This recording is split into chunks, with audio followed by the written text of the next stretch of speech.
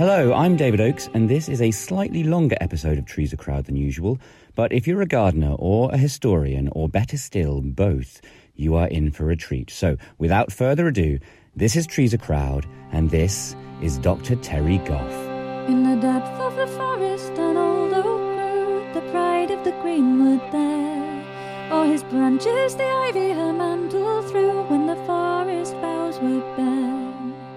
Oh, the oak and the ivy, oh, the oak and the ivy, oh.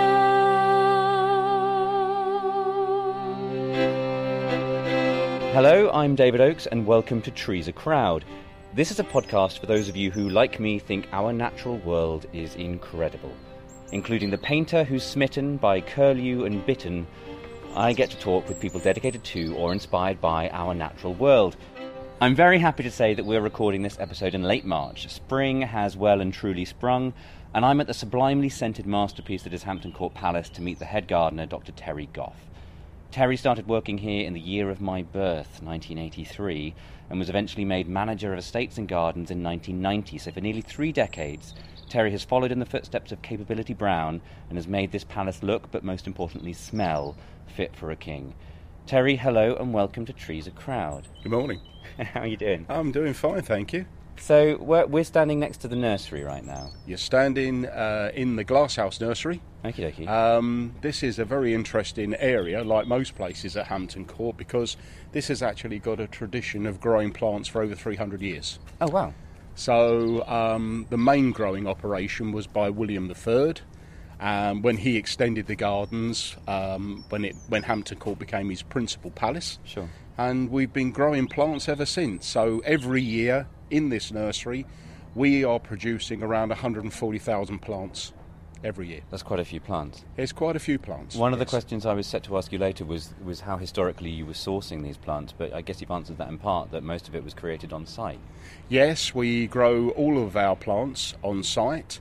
A lot of the plants that we grow are actual historic varieties. Okay. So we still take a lot of cuttings, and we do quite a lot of seed propagation. So we don't just produce all of our plants through modern means. Uh-huh. We still carry out some traditional methods of propagation. I was reading about the grapevine, which I think that was Capability Brown who brought that. It was in Brown's tenure, yes. 17 something. 1768. But he brought that from a cutting from somewhere else? Yes, he was working on... Brown, as you know, he was all over the show. And when he became head gardener here, or chief gardener, really the job was a bit of a sinecure for him. Sure. Because he ran this place, Hampton Court, on a contract. And he was paid £1,300 a year. Uh-huh. But of course he was working all over the country, and one of the gardens that he worked on was Valentine's Park, Wanstead, Essex. Okay. And they had an ancient vine there of the Black Hamburg variety, and he was given a cutting off of this ancient vine, which he then rooted and planted in what was, at the time, an exotics house at Hampton Court Gardens. Now, he was a very clever guy because Brown was paid additional money for growing false fruit out of season. Okay. So there was method in his madness. So what he did, basically, he thought, well, if I get rid of these exotic plants, which I don't get any money for, and I plant this vine, I'm going to get some extra coffers. So basically that's what he did, and that's how the vine started. We'll probably see that a bit later, won't we? Yeah, well, it's 251 years old this year. Happy birthday. So happy birthday, the vine, and we'll see it later. Great stuff. Should we pop into the nursery? Absolutely. Let's walk along the corridor. Super. So this obviously wasn't the glass house that was here originally. This is modern. This is a 1960s construction, but there's been several glass houses and arrangements on this site over the centuries. This is an old house now, by modern day standards. Uh-huh. And one of the things that we are going to be looking to do in the future is to replace it with a more modern structure, mainly because we've outgrown this space, and there's a lot of wasted space with these older structures. Sure. And the newer structure will allow us to use space far more efficiently than we currently do. The other thing, just to add, is as well as growing 140,000 plants every year, we maintain 3 national collections. Okay. And we are a national collection holder. That means we are the main holder of a collection of a species of plants. What are the 3 collections? It's Heliotrope lantana, Obviously, yeah. and the other one is we have a collection, for the first time, the NCCPG, who organised this, allow an actual collection to be held as instead of just one species of plants, it is a national collection. So we've actually got Queen Mary's exotic collection of plants that has been collected from all the plant lists and the research that I did that was here over 300 years ago. And we'll walk along and I'll show you all the fantastic orange trees and things that would have been here 300 years ago. Please do. Okay, so we've come away from the fans that were... They're creating the heat, I guess, for the greenhouse. Well, basically, they're keeping the glass house cool. Okay. They're just extractor fans, so they're just circulating the air and keeping the air cool, because it's quite humid in here, as you can feel. It's lovely. I mean, it is spring, but it's a little nippy today. Yes, and you get these tremendous variations in temperature. But here you can see, this is part of Queen Mary's exotic collection of plants. And she had 2,000 different species. So what have we got? We've got lilies over there, I can see. Yes, there's lilies, there's all sorts of... There's passion flower, all sorts, really. We've got olive trees. Uh-huh. So, That's so fun. I've never seen an olive tree in flower like that before. Yes, they flower very, very well. There's so much pollen coming off it. The leaves are almost yellow. And we also get the little olives as well. Lovely. So... Do you just take them home as a perk of the job, or? Well, the thing is, you have to soak them in brine. Sure. You can't eat them raw off of a tree, so you soak them in brine, and then you get the olives. But unfortunately, in this country, we don't get the fantastically hot conditions as they do in the olive-producing countries. So really, they're an ornament for us. Sure. It's just to show the range of plants that was collected by Queen Mary II. And was she sending people out on her behalf, or was she collecting them herself? Or? No. Actually, you were right first time. What happened was William III repealed a lot of the restrictions on the Dutch East India Company. Uh-huh. And as a quid pro quo, what he did was he had an arrangement where he got the pick of all the things that they were bringing back from the New Worlds. So that would have been plants, it would have been animals, he had menageries, it would have been fantastic china pots. So whole collections were coming to William and Mary via the Dutch East India Company. And actually they were collecting exotic plants when William was the stadholder in the Netherlands and Mary obviously was his princess, before they became joint monarchs of this country in 1689. So when they were restored to the English throne, following James II's departure, they brought with them this fantastic craze for collecting exotic plants. It was already here, but really they accelerated it. And just to talk about what it was about, as well as demonstrating botany and showmanship, it was also around giving your guests another experience. Mm-hmm. So you would have taken your guests to see your exotic plants in the garden, and then in the winter they would have been put in the orangery. Sure. And it would have been rather like showing your guests your fine collection of artwork. So it would have been a piece of sort of ostentatious showmanship. Uh-huh.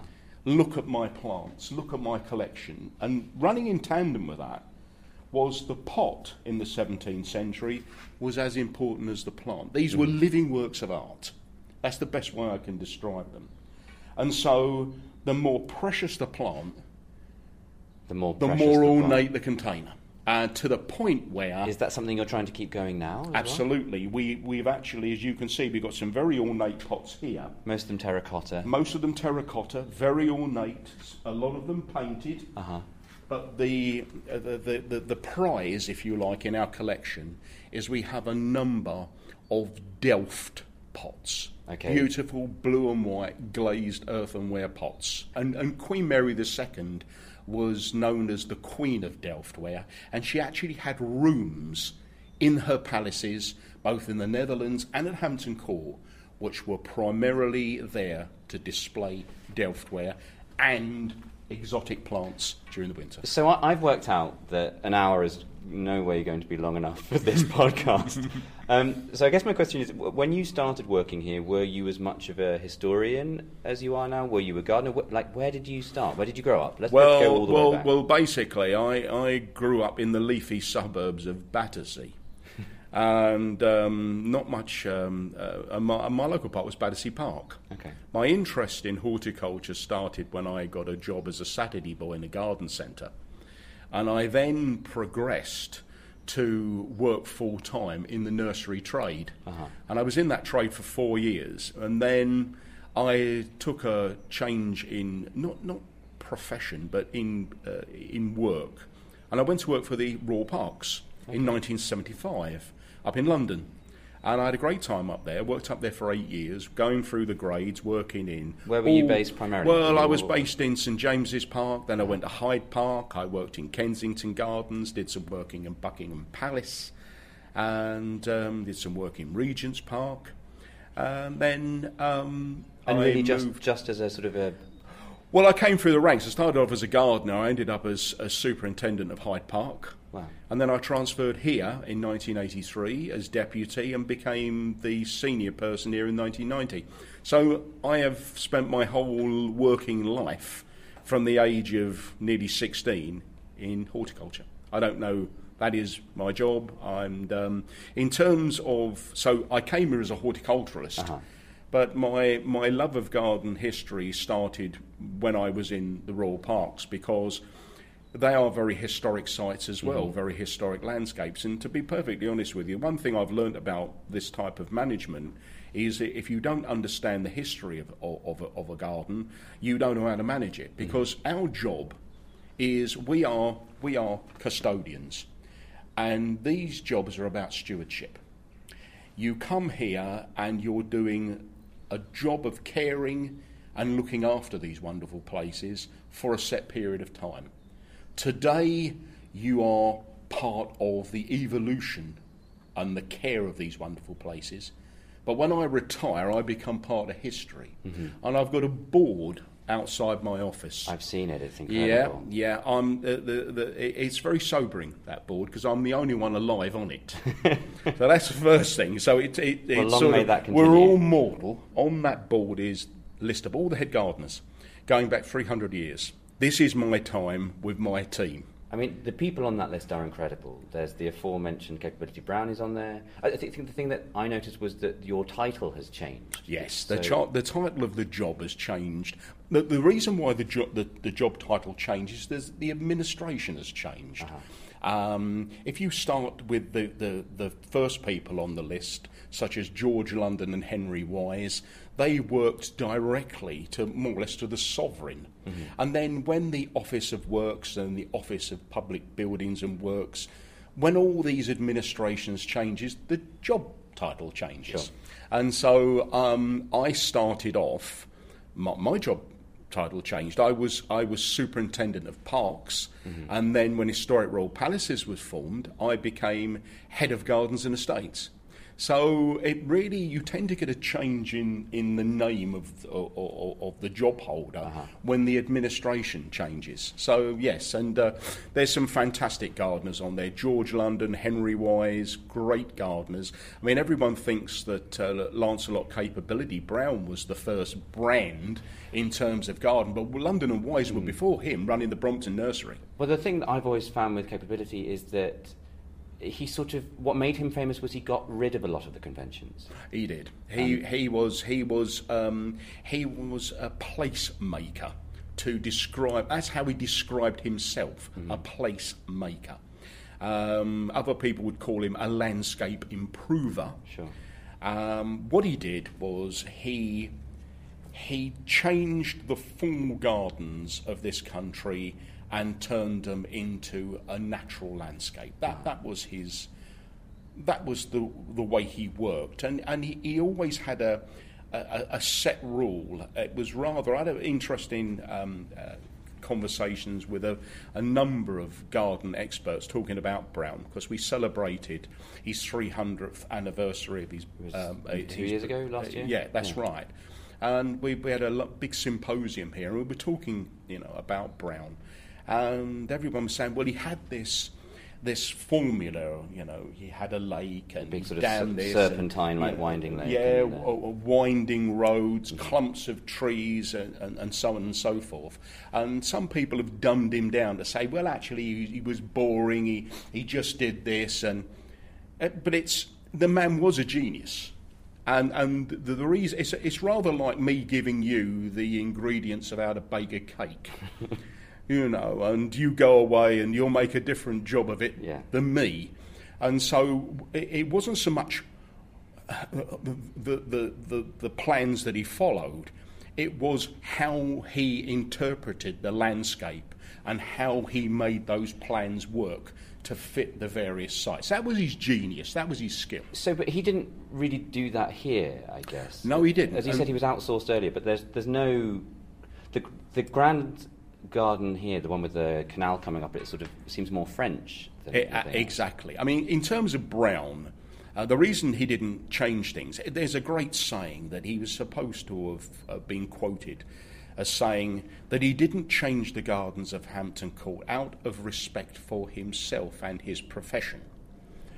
The truth is that he was not paid to do so. Okay, it's always money, isn't it? He was paid £1,300 a year, and he had a maintenance contract. Hence the grapevine and exactly, and he stuck to it.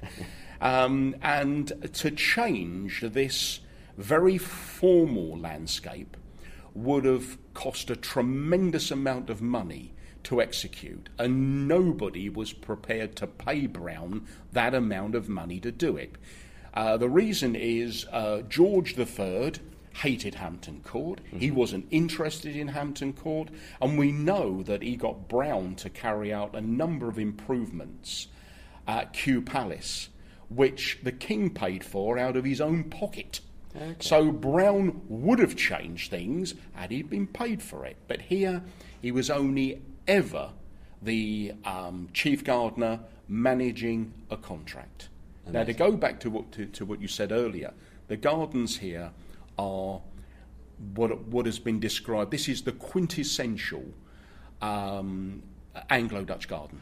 Shall we head to somewhere that is representative of that? Let's head out onto the East Gardens, and there you can see the Baroque layout in its true splendour. Perfect. Take me there. Okay. So yes, it's a fantastic place. I mean, when you get here, you realise. Well, even just walking in through the main gate just a moment ago, we bumped into Barbara, who was planting some wild hyacinths along the main. Yeah. And they were amazing. They looked just like bluebells. Yeah. We had a bit of a debate over whether or not they were or not, but they were stunning. Well, the Hyacinth orientalis, the original hyacinth, looks like a bluebell. Mm-hmm. And that's one of the challenges that we have, because when we've restored parts of the gardens back to their original date, we've tried to be authentic. Sure. So we've tried to incorporate the plants that would have been there of the period. So we haven't just... Does it get hard to source them now? I mean, with so much sort of crossbreeding? Very much so. So a lot of the time, you try to stay as faithful to the design and the planting as possible, but you have to concede, and there's a lot of in the spirit of that we use.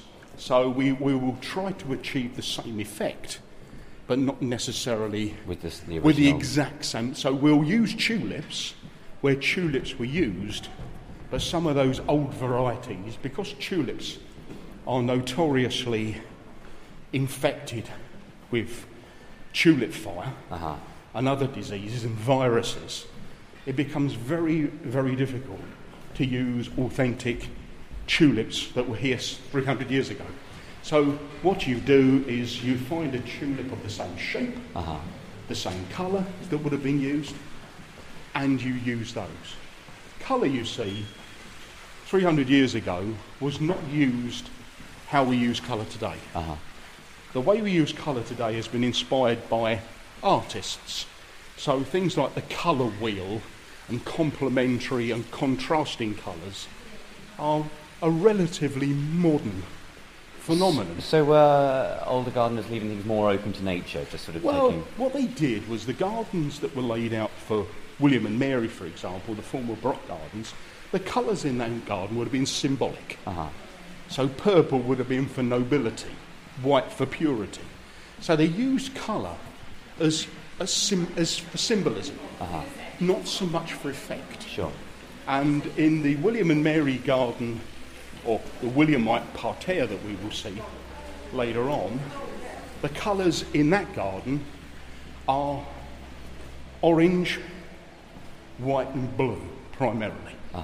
So that's the effect that we're trying to achieve. For everyone listening in, we've literally been talking as we've been walking through Hampton Court. So we went past the chapel, through the fountain garden. Like, we're now out in well, where are we? Wow. We call this the East Gardens, but the more correct name is the Great Fountain Garden. The reason for that is that under William and Mary, this huge area, over 20 acres, was created into a huge parterre garden. Now, to describe what that is, if you can imagine a giant arabesque carpet pattern in plants, box hedging, coloured gravels, topiary, this created this magnificent picture that was designed to be viewed from the first floor of the royal apartments. What was that? Was that just a sitting room, or that's the drawing room? Okay. And the idea was that you looked down on a parterre, and then you could pick out the patchwork. Exactly. Now, parterres were very, very important, and they were a real craze at this time. You know, at Versailles, Hatlow, all the great gardens of Europe had these magnificent parterre gardens, because really what they did was they demonstrated not only showmanship, but they also demonstrated the sovereign's power over nature. I'll give you an example. If you're standing here, you've got the Longwater Canal. That was laid out for Charles II. That's 3/4 of a mile long. Are we facing south-west? We're facing east. East. I couldn't have got that more wrong. Yeah, that's east. Yeah, so eastwards, that's 3/4 of a mile long, and that's the longest man-made ornamental canal in this country. So is that filling from the Thames? No, it comes off the Longford River, which was another interesting story. That's 12 miles long, and that was dug for King Charles I to bring ambitious clean water to Hampton Court for water gardens, but unfortunately never materialised. Gardens never happened, but so his son, Charles II, took the water and created this wonderful long canal, and he planted the First Avenue. When William and Mary were restored to the throne, what you see is William loving this canal and loving the riverside situation of Hampton Court, because he was Dutch and he was asthmatic, and this was clean air, water. So he didn't change that, and he used the Longwater as the centre line for building the Baroque palace that you see behind me. So the whole thing linked together. But in the process of that, they got rid of the parterre. Because you don't have the. But the parterre followed. Okay. So what he did was he used this semicircular area, and William brought in his chief designer, a chap by the name of Daniel Moreau, and he laid out this elaborate parterre. Now, Moreau was a Huguenot. He'd been trained in France, and he laid out this incredible parterre, and it had 13 fountains in it. But Now- the problem was, unfortunately, there was insufficient pressure on the to Longford keep River. them all going. And when Queen Anne succeeded William, she removed 12 of the 13 fountains, and that is the surviving Surviving basin one. that you see today. So all these gardens have overlays, Uh-huh. and these yew trees. Yes. Let's talk about these. So now. I love yew trees. Yeah. They're one of them. We think they're probably the oldest tree in terms of surviving long enough. They've got so many connotations to, I agree to with Christ and to folklore and to. I agree with that. They're just amazing. With all the noises that people have been hearing, like the gardens aren't being constantly maintained. Absolutely. So there was a chainsaw earlier. I think that's a ride-on mower. Yeah. Like I've seen in this morning alone maybe 20 gardeners. Well, I've got 50 here. 50. Okay. 50. So where are but- the other 30? Are they shaking? Well, the thing is, what you have to remember is we've got 60 acres in old money of formal gardens, and we have 750 acres of deer park and estate. Okay. We also look after 3 miles of the Thames riverbank on the old Middlesex side. So we're looking after an 800-acre estate with these 50 staff. Most of the work is around these very, very formal gardens. The thing is with gardens, the more formal they are, the more work is involved. Sure. So we are constrained by the historic design of this wonderful place. But then again, that's why people come here. Indeed.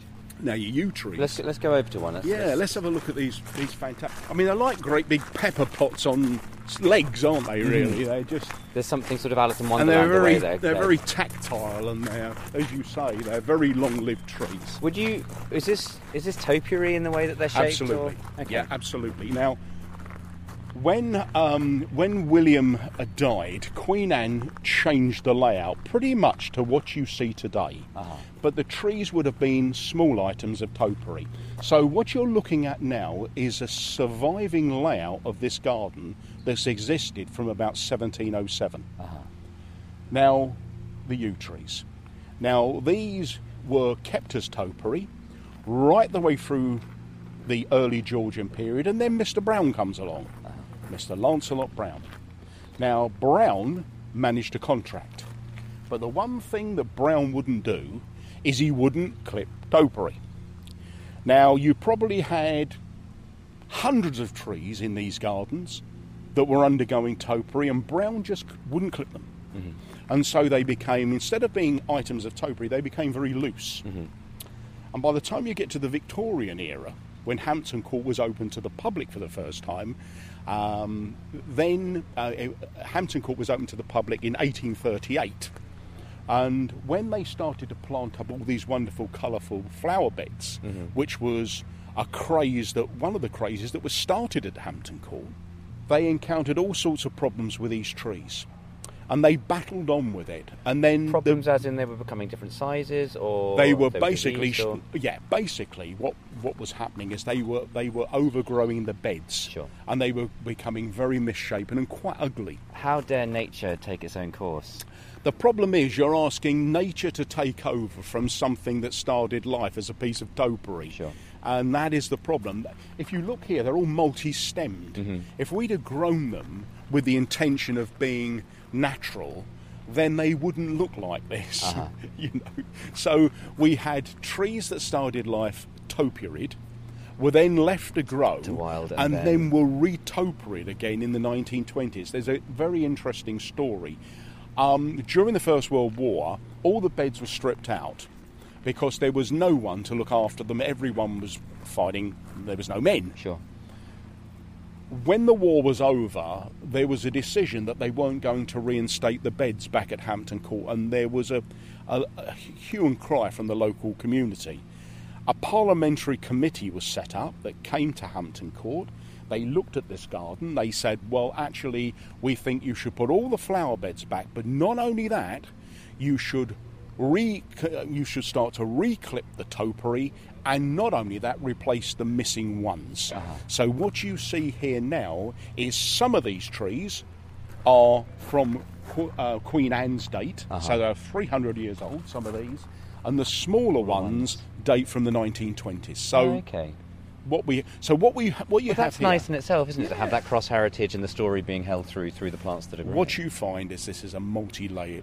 All these gardens have different layers. They're all significant. So what you have here now is you have a garden which has a Baroque framework. You know, we have the wonderful wrought iron Teju screens. We have the fountains. We have the statuary, the gravel paths, the topiary. But what we have is a Victorian stroke Edwardian style of planting, and that has been the case since the garden was opened to the public in 1838. Well, that's fantastic. I mean, the fact that they're then surrounding a palace that in itself has been adapted and extended and burnt down, and then etc. etc. Life goes on. And I mean, we got just to give you a little statistic here. We've got 50 flower beds on this section alone. Oh wow. Which have to be planted twice a year. So, I've got a million questions. I don't have the time. So, prioritising. If Capability Brown refused to do topiary, when you took over in 1990, what did you bring to the gardens? What is it that you insisted on doing your own way? What did you want to change? Where is your personal footprint in this estate? Well, what I inherited was a lovely garden. But what had happened is, because we'd been part of a Royal Parks organisation, you tended to get too much of the sameness repeated across all of the sites. So, for example, they would use the same type of fencing in all of the parks, the same litter bin, the same bench. And what I felt had happened here was that Hampton Court had lost its individual identity. So what I wanted to do was I wanted to bring back all those original things that had made Hampton Court probably the greatest garden in England and one of the greatest gardens in Europe 300 years ago. So it was about restoring we produced a conservation management plan that looked at the history of this place, and we looked at what were the opportunities to put back some of these wonderful things that had gradually been municipalised. And we started off, I cut my teeth, this was my first job. In 1990 was Terry, we're going to restore King William III's Privy Garden. And that's what we're looking at right now. And that's what you're looking at now. Right on cue, congratulations. The catalyst was in 1986, we had a disastrous fire here.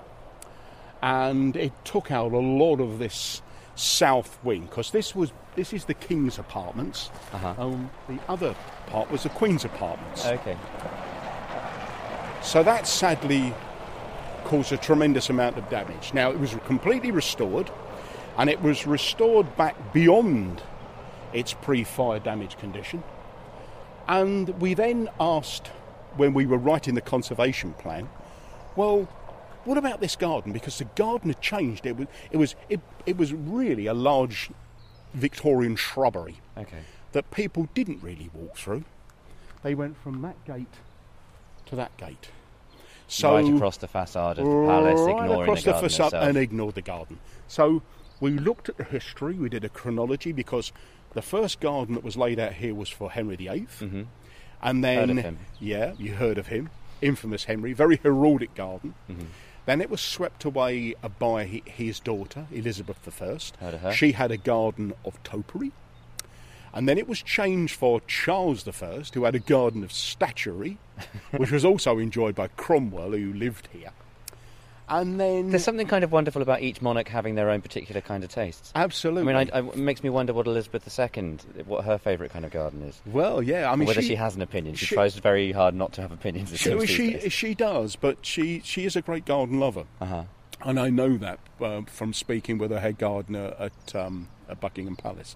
She is a real lover of gardens and plants. And so you get to William and Mary. And first of all, William and Mary laid out a temporary garden here, mainly for Queen Mary II's exotics to be stood out in the summer. Okay. William so brought out in their containers, sure. And they were laid out in what we could more or less. It was a garden of. It was called Gazon Coupé, which is this. It is basically a cut turf parterre, where you get the patterns cut into the grass and it's filled with coloured gravels. You can see the fleur-de-lis there. Yeah. Yeah. But to enjoy this garden, first, remember, the parterres were always placed under the principal windows of a palace, so you can view them from above. And here you can see this garden was when Mary II died in 1694. William stopped his plans at Hampton Court for a few years and then had another series of plans that started around 1698. This garden was created between 1700 and 1702. Mm-hmm. There's a fantastic story about this garden. William comes back from the Netherlands because he only came here in the winter, and he spent most of his summers in his Dutch palaces. He came back and everyone had finished this garden. Dear old Henry Wise, the head gardener, and William is reported to have looked out that window and said, "I can't see the river." And so poor old Henry Wise and his team ended up lowering the garden even further at the river end, so that when the job was finished, they'd lowered the river end by 8 feet. Oh, so this bank that we're standing on was originally all the way to the river end? Basically, you can... Well, it's done gradually. There's a real step at the end, which is really brilliantly disguised. You can't see it at all. You can't see it at all. It's all about perspectives, and that I see. It's just behind the fountain. Absolutely, it dips down. So when you're up here, you can't really pick it out. It looks as though it's a flat site. site. It goes all the way through. But no, it isn't. It's all about perspectives, and basically what they have done is they have disguised that beautifully, so that when you stand on the top of the roof or King's Apartments, you can now see the river. Amazing. Let's just let that John Deere mini buggy go past. Bit of advertising there. John Deere, if you want to be a sponsor of this podcast, you can reach me at david@treesacrowd.fm. As you can see, there's a lot of activity going on and around a place like this, tree work, grass cutting, planting. Endless, but the rewards are visible. Well, you can see the fruits of our labours is what you see today, and we've got to gap up a few box there, but basically it's a pretty impressive spring display. Absolutely stunning. Even with that statue wrapped up, I mean, it's... Yes, well, the statues are wrapped because they are Carrara marble. Sure. And they are wrapped in a material called Tyvek. And the reason... That stops them cracking? Or? Well, it protects them, exactly. Sure. Because it stops them from fissuring and cracking. Years ago, we boxed them. We used to box these statues. But of course, boxing is ugly. Mm-hmm. It's also potentially dangerous because you could damage the statue. Sure. The beauty about the Tyvek is that you can still see the shape of them. Exactly. Yeah. You get that lovely silhouette, and so even if you're not here when they are unwrapped, you can look at it and you can say, "Wow, yeah, it adorns the garden as it was originally intended to do." So you're the head gardener of everything that I can see around me. Absolutely. And you and your predecessors have either followed the whims of monarchs or the whims of historic royal palaces. Well, in my case, the whims of historic royal palaces. But then again, we're very fortunate in that because we have the royal patronage. Prince Charles has been here many, many times. Mm-hmm. The royal family have been here many, many times. And they've been great supporters of the work that we've done, and they really support, particularly the restoration work that we've done. Well, they seem to be championing your sort of research and your historical bent in order to follow that through. Absolutely. So, I mean, the great thing now, if you look at this, you have a Baroque palace that overlooks a Baroque garden. So when you're within the interiors, you get that feeling that you really are stepping back 300 years. And when you come into this garden... what I like about it is you almost feel as though you're in continental Europe. It doesn't seem English at all. No, not at all. It seems completely continental. Now, a lot of people say, "Oh, I don't like formal gardens." I'm not a fashion person. I think that they can go to Bushy Park if they want something a little less formal. I mean, I'm a believer in good taste, and I think that a beautifully laid out formal garden, if it's done well, is as beautiful as any informal garden. I think they all got their merits. So, without making this sound like a busman's holiday, do you have a garden yourself at home? I do. And what do you do behind closed doors? What is your garden? Well, my garden is a mixture of flower beds and what was formerly a football pitch for my two sons, who are now grown-up men. But my eldest son, I've got two grandchildren. I never wanted to get into a situation where I was shouting at my kids to get out the flower beds. Sure. So I segregated the garden. They had their run-around area, their football pitch, one side, and the flower beds the other. So the front is different to the back of the house. But, What do your family think about your job? They think that it's a good question. I mean, because I live on the job, it's not so much a job, it's your way of life. Mm-hmm. So if I'm going out with my wife in the car and I see something, I think, and she just says, "Oh, can you switch off for 5 minutes?" You know, because you really, you eat, sleep, and breathe a job like this. Uh-huh. It is your way of life, and it is your passion, and you become. Your sense of ownership is almost infectious. I think anyone listening to this can hear that. Yeah, it's just you feel it's yours, but one day you're going to have to get hold of the baton and say to somebody else, "There you go, my dear lady or fellow," and keep up the good work. And really, the key for me is people ask me, what do you want to be remembered by? Quite simply, not screwing the place up. I want to hand this place over in a better state than what I inherited it.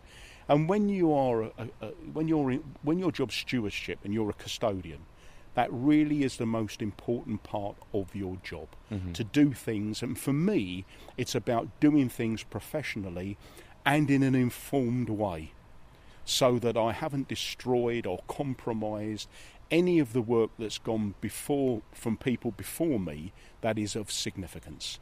And I think that you have to respect all of those people on that board by my office, mm-hmm. and say this place is a contribution of all of these people's efforts. Do the 50 people that work under you here all feel that same ethos? Do you instill that in them some way? Absolutely. Do you beat them with rigid sticks? Or Don't need to. People work here because they love it.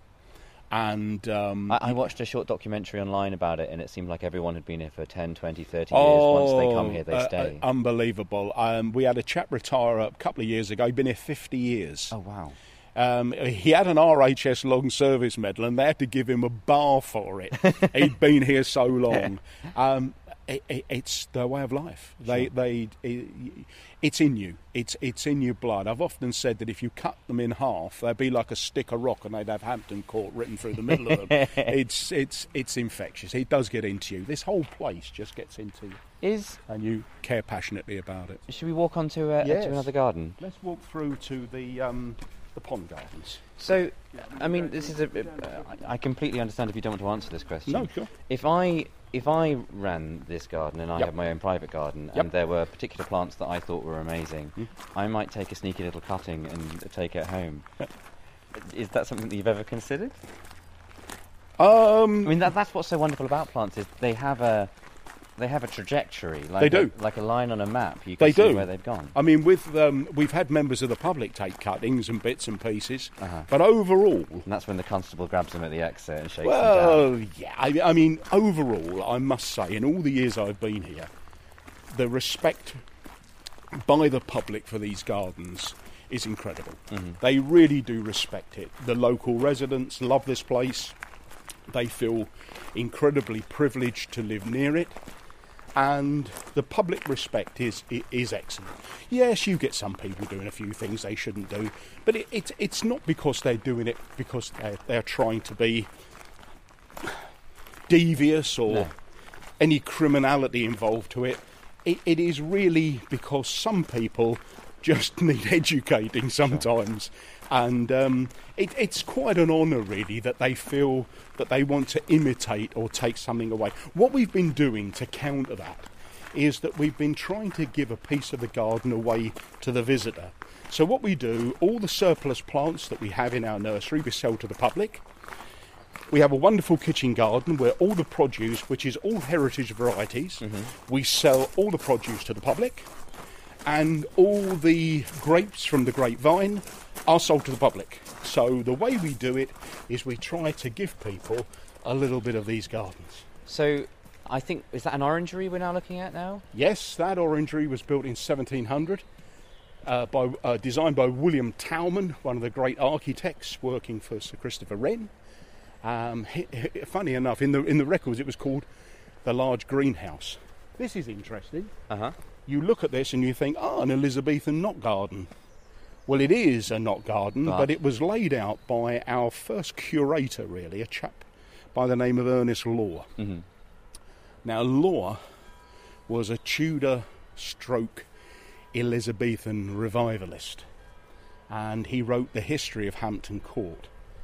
But he was very keen on gardens, and he designed this. Okay. And if you look up there, you can see ER 1563. Elizabeth Regina. Uh-huh.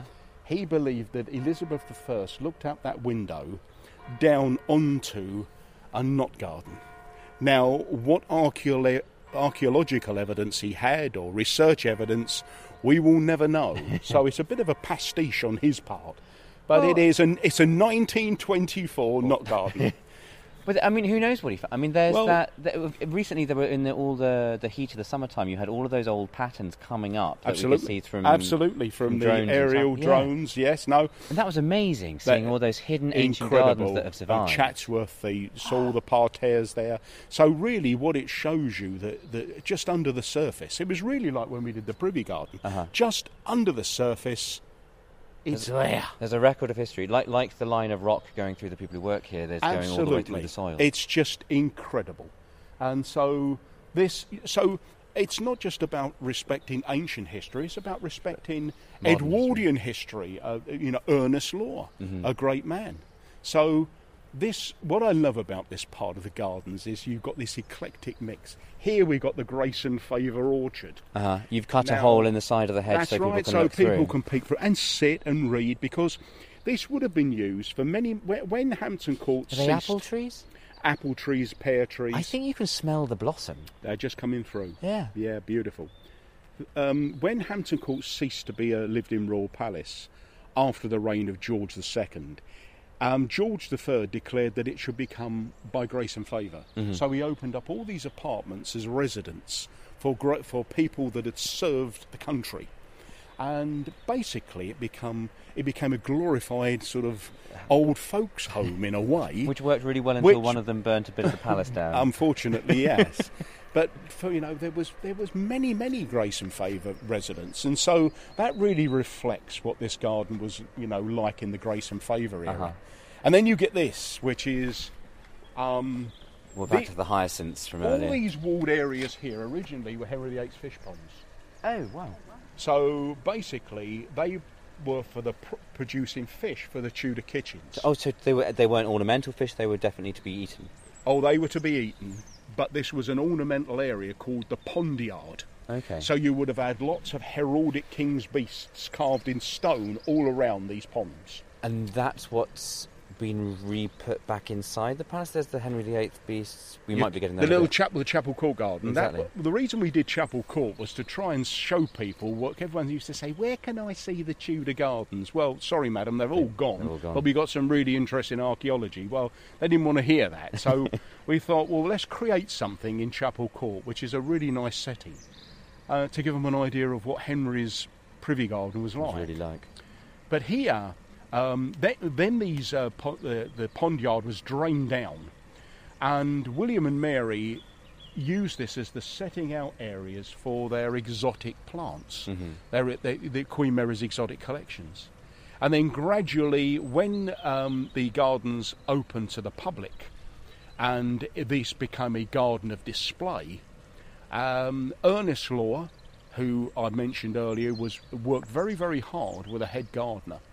And he took a great interest in this, and he and the head gardener of the time, Mr. Marlowe, designed this, changed this, and designed these pond gardens, which has really been. And this garden, and also the work of Ernest Law, this inspired the huge pond garden at Kensington Gardens.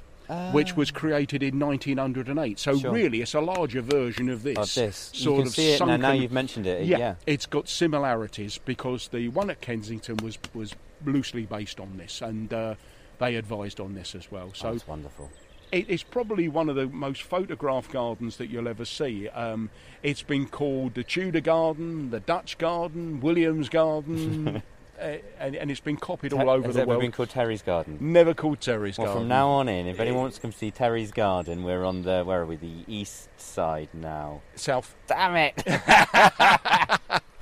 Yeah, we've now gone south as the compass. So turning to the orangery, one of the things that I've always loved about historic gardeners is the fact that quite often technology went hand in hand. So I don't know why, I think I did a TV show where my character was a bit obsessed with pineapples. So did some research into what pineapples meant for English people. Yeah. And the realisation that it wasn't just finding the species of pineapple, the variety of pineapple, it was about trying to manufacture a system whereby you could grow them in this climate. So they're experimenting with whole heating systems underneath, pineries, pipes going through. And so if you had a pineapple, you were proving that you were not only in touch with nature and romanticism, but you were in touch with technology and state-of-the-art sort of development. There was throughout the country. If you take gardens of the court and the country as a whole, the grand houses, there was tremendous rivalry between the various lords and their head gardeners about who could do what first. Mm-hmm. And as you quite rightly say, it was all about pioneering technology. And what you see here is the orangery here. The problem with orangeries, they're beautiful buildings, but they're lousy for growing plants in because it's too much brick and not enough glass. Sure. But that was a limitation of the time they were constructed. It was a limitation of the time. So gradually, as technology moved forward, and structures, in iron were developed, glazing bars were developed. The taxation on glass was repealed. People were able to, work on designs of buildings for growing plants. Uh-huh. But one of the things we found out about, let's take this garden here. This garden here, just as an introduction, this is where all Queen Mary's exotic plants are stood. Okay. So you get all these wonderful oranges on the steps. That's where my Delftware pots go. And along the terrace there, that's where, on the Privy Terrace, all Queen Mary's exotic plants are brought out here in the summer in their fantastic pots.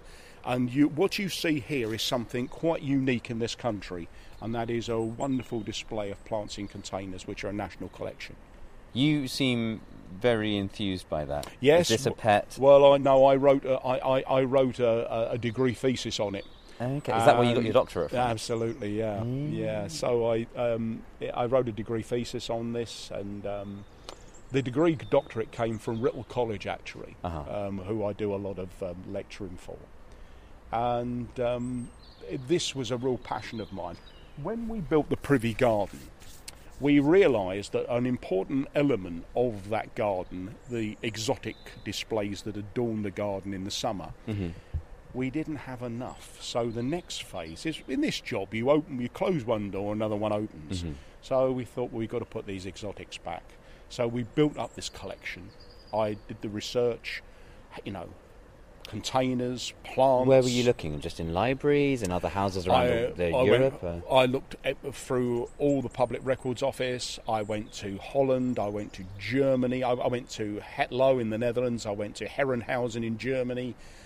The reason I went to those... Were you funding this yourself, or were you being supported? Oh, no, I was supported by the organisation. Fantastic. Hetlo, because that was William's palace in the Netherlands. Herrenhausen, because it was obviously the Hanoverians, who were also great plant collectors. So that was a great primary source of information for me to write this thesis. I also looked at containers. I looked at where they were positioned, the hierarchy, and did a complete thesis and a restoration plan for this garden here and for the Privy Garden. And we've been displaying them ever since. Is part of your joy of William and Mary not just because they collected so much and did so much, but because the building's known for Henry VIII and you're trying to diversify that? Well, I think we always say Hampton Court is a tale of two palaces. So the Henry bit is well known. The Baroque is less well known. I actually think that William and Mary do not get the credit that they deserve. Because what William tried to do was to build a new modern palace befitting a new sovereign. He unfortunately never achieved it. He tried to rival Louis XIV's Versailles, But he didn't live long enough. But what he achieved in his life, between 1689, when he became king, and 1702, his death, he achieved an awful lot here. And he brought wonderful artisans and artists to Hampton Court that then set a craze in this country for building wonderful Baroque gardens and interiors. And it was during his reign and her reign that I think Hampton Court was at its most magnificent. And I don't think until now, obviously. And I just don't think they get the credit for it. I don't think that they, because Henry killed people and he was a tyrant, and he wasn't quite, William III was a more controlled, was a nicer person. Yeah. Okay, so very, very childish question. Sure. As we walk on to the next place, what's your favourite plant? It's impossible for me to answer that, and I tell you for why. There's so there are favourite trees, I have favourite shrubs, and I have favourite bulbs, perennials. I think what I've learnt to do is appreciate that every plant has its place. And the skill is how you use these marvellous sort of jewels of nature and arrange them to their greatest effect. Sure. On that list of people outside your office, who is the one that you personally think is the greatest? Who is the person that you aspire to be like? The person I think is the greatest, without any question of a doubt, is Henry Wise. And the reason I picked Wise is because he was the gardener to 3 monarchs. So started with William III, Queen Anne, George I. All different, but he managed to undertake some really serious landscaping projects, and he executed all of them with great skill. So I have tremendous admiration for him. I have admiration for all of them, because, as I said, they've all shaped the place that we enjoy today. But Wise, for me, is a remarkable character. He also, as well as being here, he also ran the Brompton Park Nursery, which is... Oh, it's beautiful. Yeah, it's Brompton. The Brompton Nursery actually was a 100-acre nursery that's on the site of the V&A now. And that was his nursery. But they came along. Not that far from Brompton Cemetery, which the Royal Parks used to look after. Sure. And so he's the man I really admire, and I admire them all, but particularly Henry Wise, because of stories like what he had to put up with from William III, and he had a very difficult job trying to keep Queen Anne happy in terms of her gardening requirements and reducing expenditure on the royal gardens, which he did brilliantly. And then, of course, he dealt with George I, who couldn't speak a word of English, so he was quite a character. So moving forward, do you know what's your next project that you want to sort of get off the ground, or is it just the continual maintenance, support, and care? No, we're looking at all sorts of areas. We through the conservation management plan, I've restored 2 avenues of trees with my team in Home Park, the lime avenues. I'm looking at the condition of these. Let's have a little pop up here and get a lovely view of the River Thames up here. So I'm looking at that. We're looking at the wilderness area, because that area is in need of improvement. It's always lovely to come somewhere where the conservation and the heritage are so well respected, and yet it's still kept open. And I think that's what your work here has done so well, is it's representative of everything that's happened here and making it inclusive to everybody who wants to come here. I think so. And also what we're trying to do is, as well as display the gardens as at their historic best, it's also trying to give those little snippets, those narratives, those stories. And there's a different angle to it now. We don't just talk about the sovereigns, we talk about the gardeners, the people, because you can't have a sovereign without the people beneath. What people like is they like to draw parallels with themselves and what people did in those days and how they lived and what they did and how they worked. And this is history, living history, and this is the real thing. When you come here, you are experiencing something that you cannot get from a computer. You're getting the real atmosphere, and you can't substitute that. I'm really sorry to say that I'm going to have to start wrapping this up. Okay. I've never been so upset about ending an episode of this podcast before because I feel like we've only scratched the surface. Well, you'll have to do podcast 2. Part 2 will be back. Continued. Well, there are 3 questions that I ask everybody who comes on the podcast. Sure. So I'm going to run them past you. Okay. I might even adapt them slightly. Okay. So the first question is, if you could go for a walk anywhere in the world right now, where would it be? Oh, that's a fantastic question. It really is. I like natural places, real escapism. Places like the Taj Mahal. I'm interested in buildings, great palaces, the Alhambra, these sort of places. Would you go to steal ideas, or? But I also like natural landscapes. Uh-huh. Sort of Nova Scotia, Canada. So what would you the choose? wilderness. We've got your one place. Where would you go? Oh, I'd like to go somewhere. A place that I think is really, really magnificent is Florence and Venice. Uh-huh. I love those places, mainly because I think they are about culture. Mm-hmm. And so the 2 extremes, I like those places, and then the wilderness and the culture. I like the 2 extremes. The thing that is so hypnotic about you is the way that you unify the natural world with the cultural, artistic, historic world. Yeah, I think that's always the skill, isn't it? Really, it's gardens are always about our interpretation on how to present nature perfected. Mm-hmm. I think that's the drive. It's all about nature perfected, isn't it? How do you perfect nature? Mm. And it's very difficult because I think quite often nature generally wins. So we steal from nature, but we try. And I think what you see here around this place is how successive monarchs have tried to compete with each other, but they've also tried to, at first, dominate nature. Sure. But then later on to work with nature. But Hampton Court, I think, is about Baroque. It is about that great era, and and what I think the most significant thing about Hampton Court is the fact that so many gardens, and it's ironic really, so many of these formal gardens were swept away by Lancelot Brown, who worked here.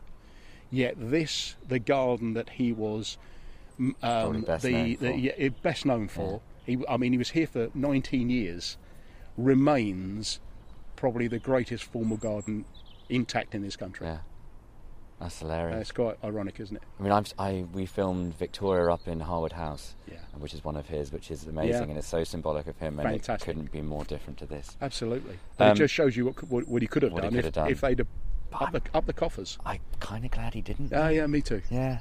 And of course, the great thing is when you get to the Victorian era, Hampton Court became a yardstick for taste. Mm-hmm. And of course, people then started to appreciate the antiquity of these wonderful places, as we do now. One of the things I wanted to ask you about, which I didn't actually touch on at all, was about the fashion of plants and how monarchs, certainly with the Dutch coming over with the tulips, the whole new fashion was sent through that everyone, I think, is quite well versed on. But it is fascinating how, because of people, because of clothing sometimes, or architecture, the plants start to change, and how some things aren't in favour of one year, but in the next everyone's got a higher. As you say, for me, it's not about fashion; it's about taste. Because fashions change, but I think good taste is always the same. Will always reign. So, question 2. Okay. Should we colonise the moon? It's maybe not quite appropriate. So, should we propagate the moon?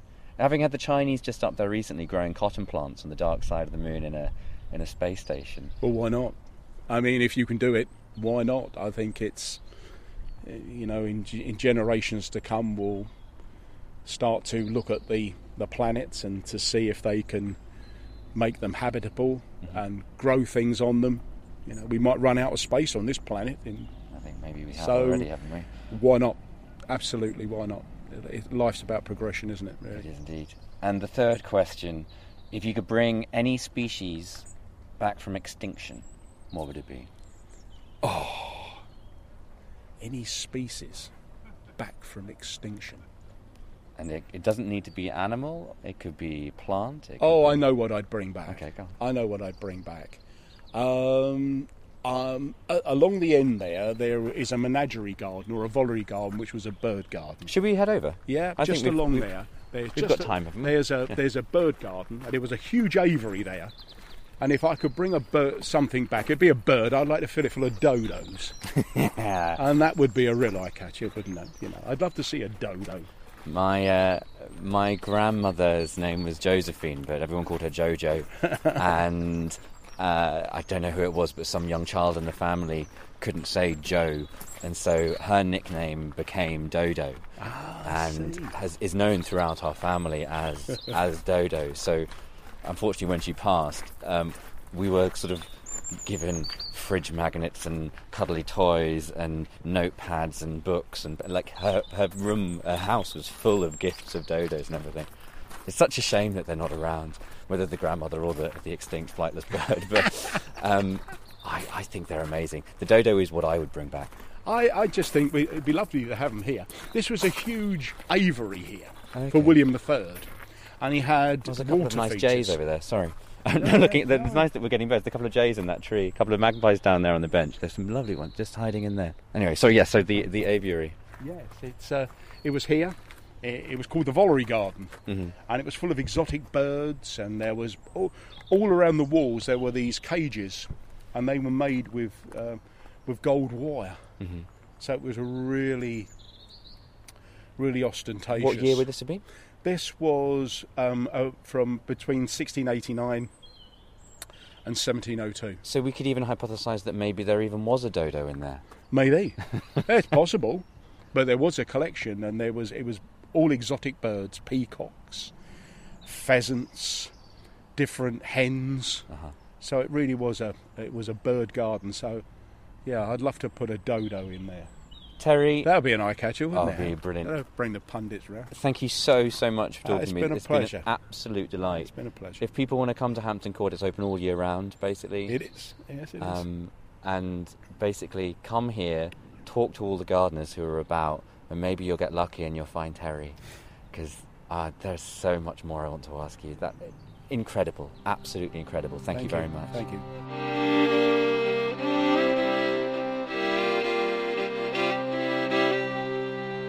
A massive thank you to Terry for giving us so much of his time and expertise. Thanks especially to Sophie and Adam and to all those at HRP who made this interview possible. And if you want to know more about Terry, Hampton Court and historic royal palaces, then head to their website, hrp.org.uk. And as always, you can find my thoughts on today's episodes in my blog at treesacrowd.fm. We hope you can tune in again next fortnight for something a little creepier and something a little cruelier. But until then, thanks again for listening. Goodbye.